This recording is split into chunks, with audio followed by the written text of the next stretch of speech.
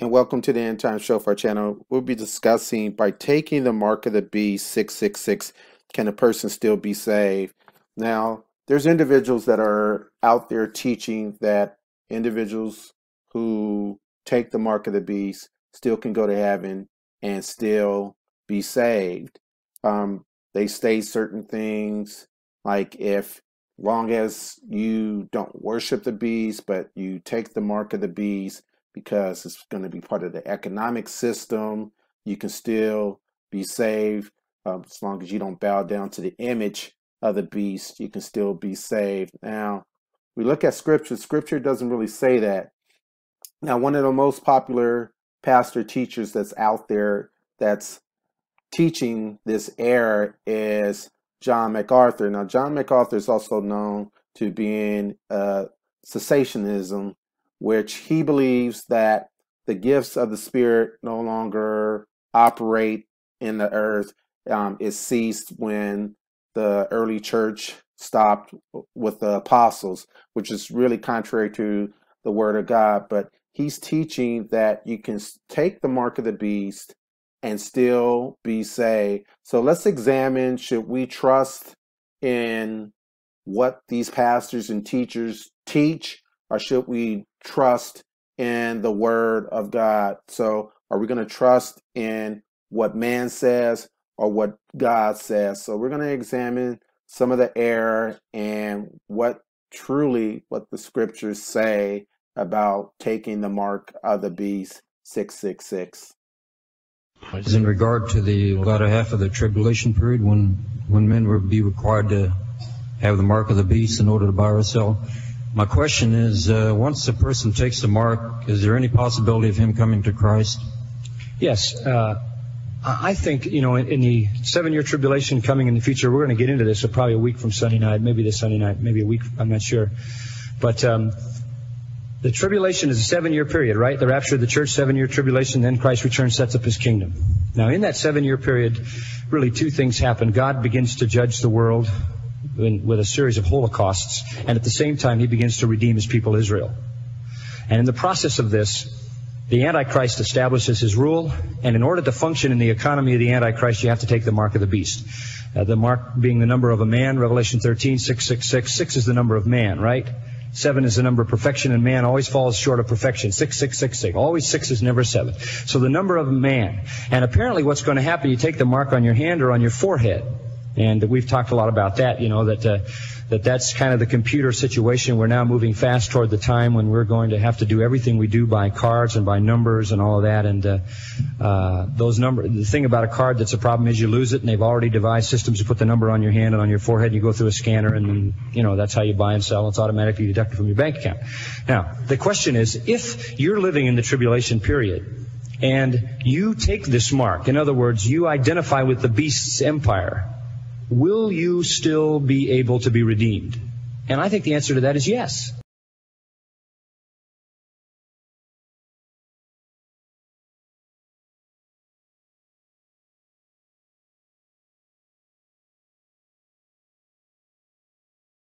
And still go to heaven because I'm sealed unto the day of redemption. But now we have a contradiction, because God says anybody who takes the mark of the beast is absolutely going to hell with no chance to get out. So that's brother, it does not say anything of the kind. Listen to it carefully. If any man worship the beast and his image and receive his mark, there are 3 things you have to do. Worship the beast and or his image and receive his mark. The same shall drink of the wine of the wrath of God, which is poured out without mixture. So if a Christian does all those 3 things, will they still be saved? I don't know. I think so. I don't know. I think so. I don't know. I think so. I don't know. I think so. I don't know. I think so. I don't know. That's what I said. I think we're taking. I don't have an answer. I'm sorry, what? Thank you for your time. Okay, thank you.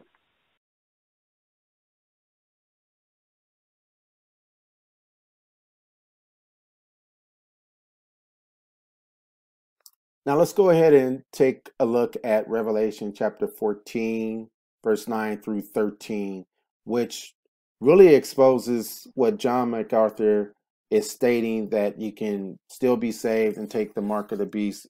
It's outrageous. It's ludicrous. He really butchers the teaching of that, and that is doctrines of devils. I don't care how popular that he may be, but here's what the scripture says. It states, "Then another angel, a third one, followed them, saying with a loud voice, if anyone worship the beast and his image, and receives a mark on his forehead or on his hand, he also will drink of the wine of the wrath of God, which is mixed in full strength in the cup of his anger, and would be tormented with fire and brimstone in the presence of the holy angels, in the presence of the Lamb. And the smoke of the torment goes up forever and ever. They have no rest day and night, those who worship the beast and his image, and whoever receives the mark of his name. Here's perseverance of the saints who keep the commandments of God. Their faith is in Jesus. And I heard a voice from heaven saying, Write, blessed are the dead who die in the Lord from now on. Yes, says the Spirit, so they that may rest from their labors and from their deeds follow with them." Now, scriptures clearly states that once an individual takes this mark of the beast, the name or the name of the beast, 666, they sealed their fate for eternity to be cast into the lake of fire. Now, when we look at verse 9, some individuals that are teaching out there that as long as you don't worship the beast and as long as you don't worship his image, but you can still take the mark, because for economic purposes and the purpose of working and doing business and conducting business, you need to do so. You can still be saved as long as you don't do all three. You have Kent Hovind, who is an anti-Bible prophecy teacher, who's teaching this craziness, this false doctrine. But clearly, individuals who take the mark of the beast, they're going to make a conscientious decision to do so, to worship the beast, because when Paul wrote in 2 Thessalonians, he talks about how individuals who love not the truth, but they'll believe a lie, and they'll be given over to a strong delusion where they'll receive the son of perdition and they'll worship him as God, and they'll be participants in this beast system. So nobody's going to make it to heaven by accident, and God is not going to just take anybody into heaven just because you seem like you're a good person. If you reject Yeshua Jesus as your Lord and Savior, and right now where you're not under the pressure of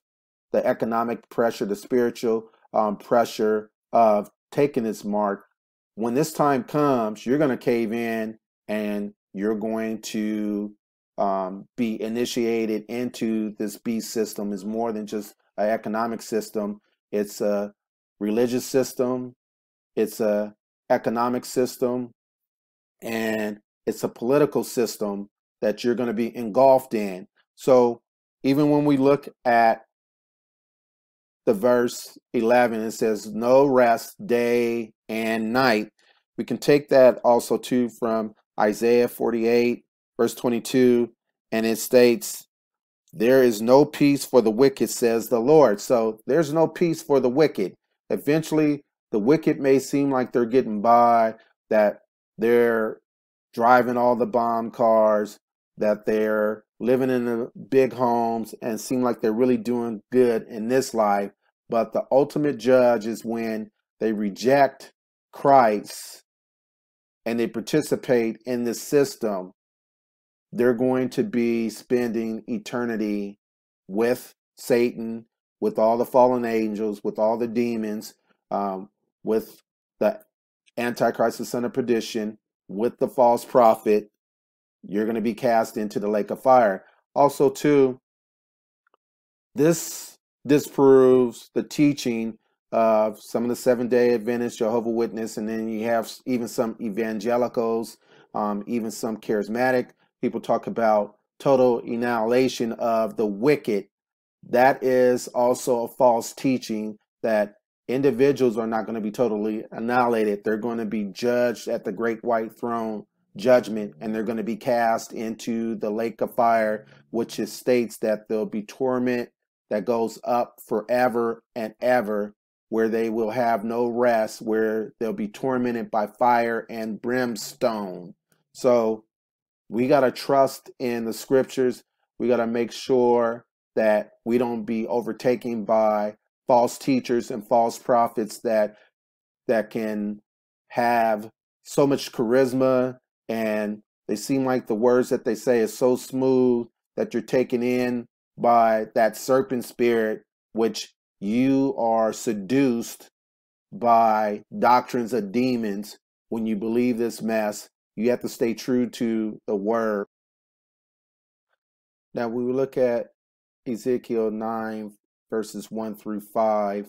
This Old Testament scripture is almost a type and shadow of what's going to occur in Revelation chapter 14, when people take the mark of the beast. Now, a little bit of background within this scripture is the children of Judah, they were worshiping idols.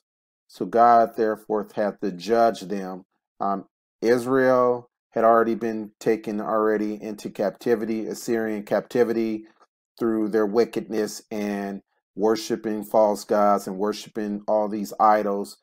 What's going to occur during the Great Tribulation is when the beast system is incorporated, people are going to not only be participating in the economic system, where it states that you can't buy or sell not unless you take the name of the beast, or 666, but also too, there will be a religious system that will be in place, that people will be worshiping the son of perdition as if he's God. And also too, going back to the book of Genesis, individuals will believe that you can evolve to becoming a god your own self, but this man of sin is the ultimate God of gods. So we look at verse 1. It says, "Then he cried out in my hearing with a loud voice, saying, Draw near, O executioners of the city, each with his destroying weapon in his hand. Behold, 6 men came from the direction of the upper gate, which faces the north, each with his shattering weapon in his hand. And among them was a certain man clothed in linen, with a writing case on his loins. And they went and stood beside the bronze altar.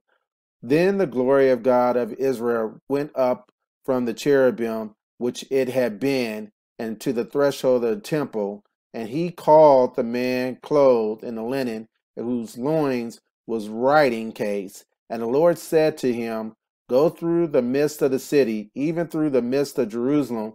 Put a mark on the foreheads of the men who sigh and groan over all the abomination which are being committed in the midst.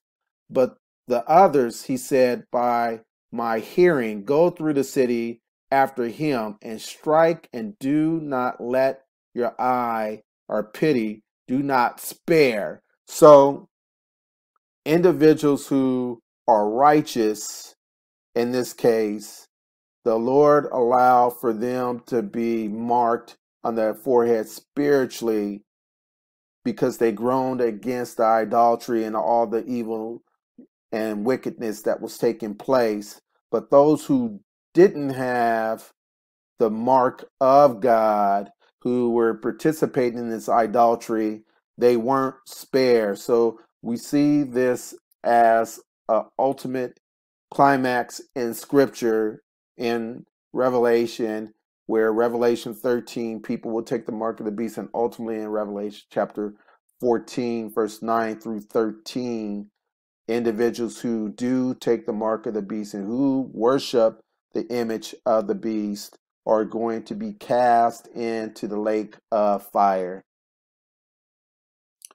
Now, when we view Revelation chapter 7, verse 1 through 3, this is definitely a difference between the mark of the beast and how God marks his righteous, faithful servants, and that he separates definitely the wheat from the tare and the unrighteous from the righteous. And it reads this: After this, I saw 4 angels standing at the 4 corners of the earth, holding back the 4 winds of the earth, so that no wind would blow on the earth or the sea or any tree. And I saw another angel ascending from the rising of the sun, having a seal of the living God. And he cried out with a loud voice to the 4 angels to whom it was granted to harm the earth and the sea, saying, Do not harm the earth or the sea or the trees until we have sealed the bondservants of our God on their forehead.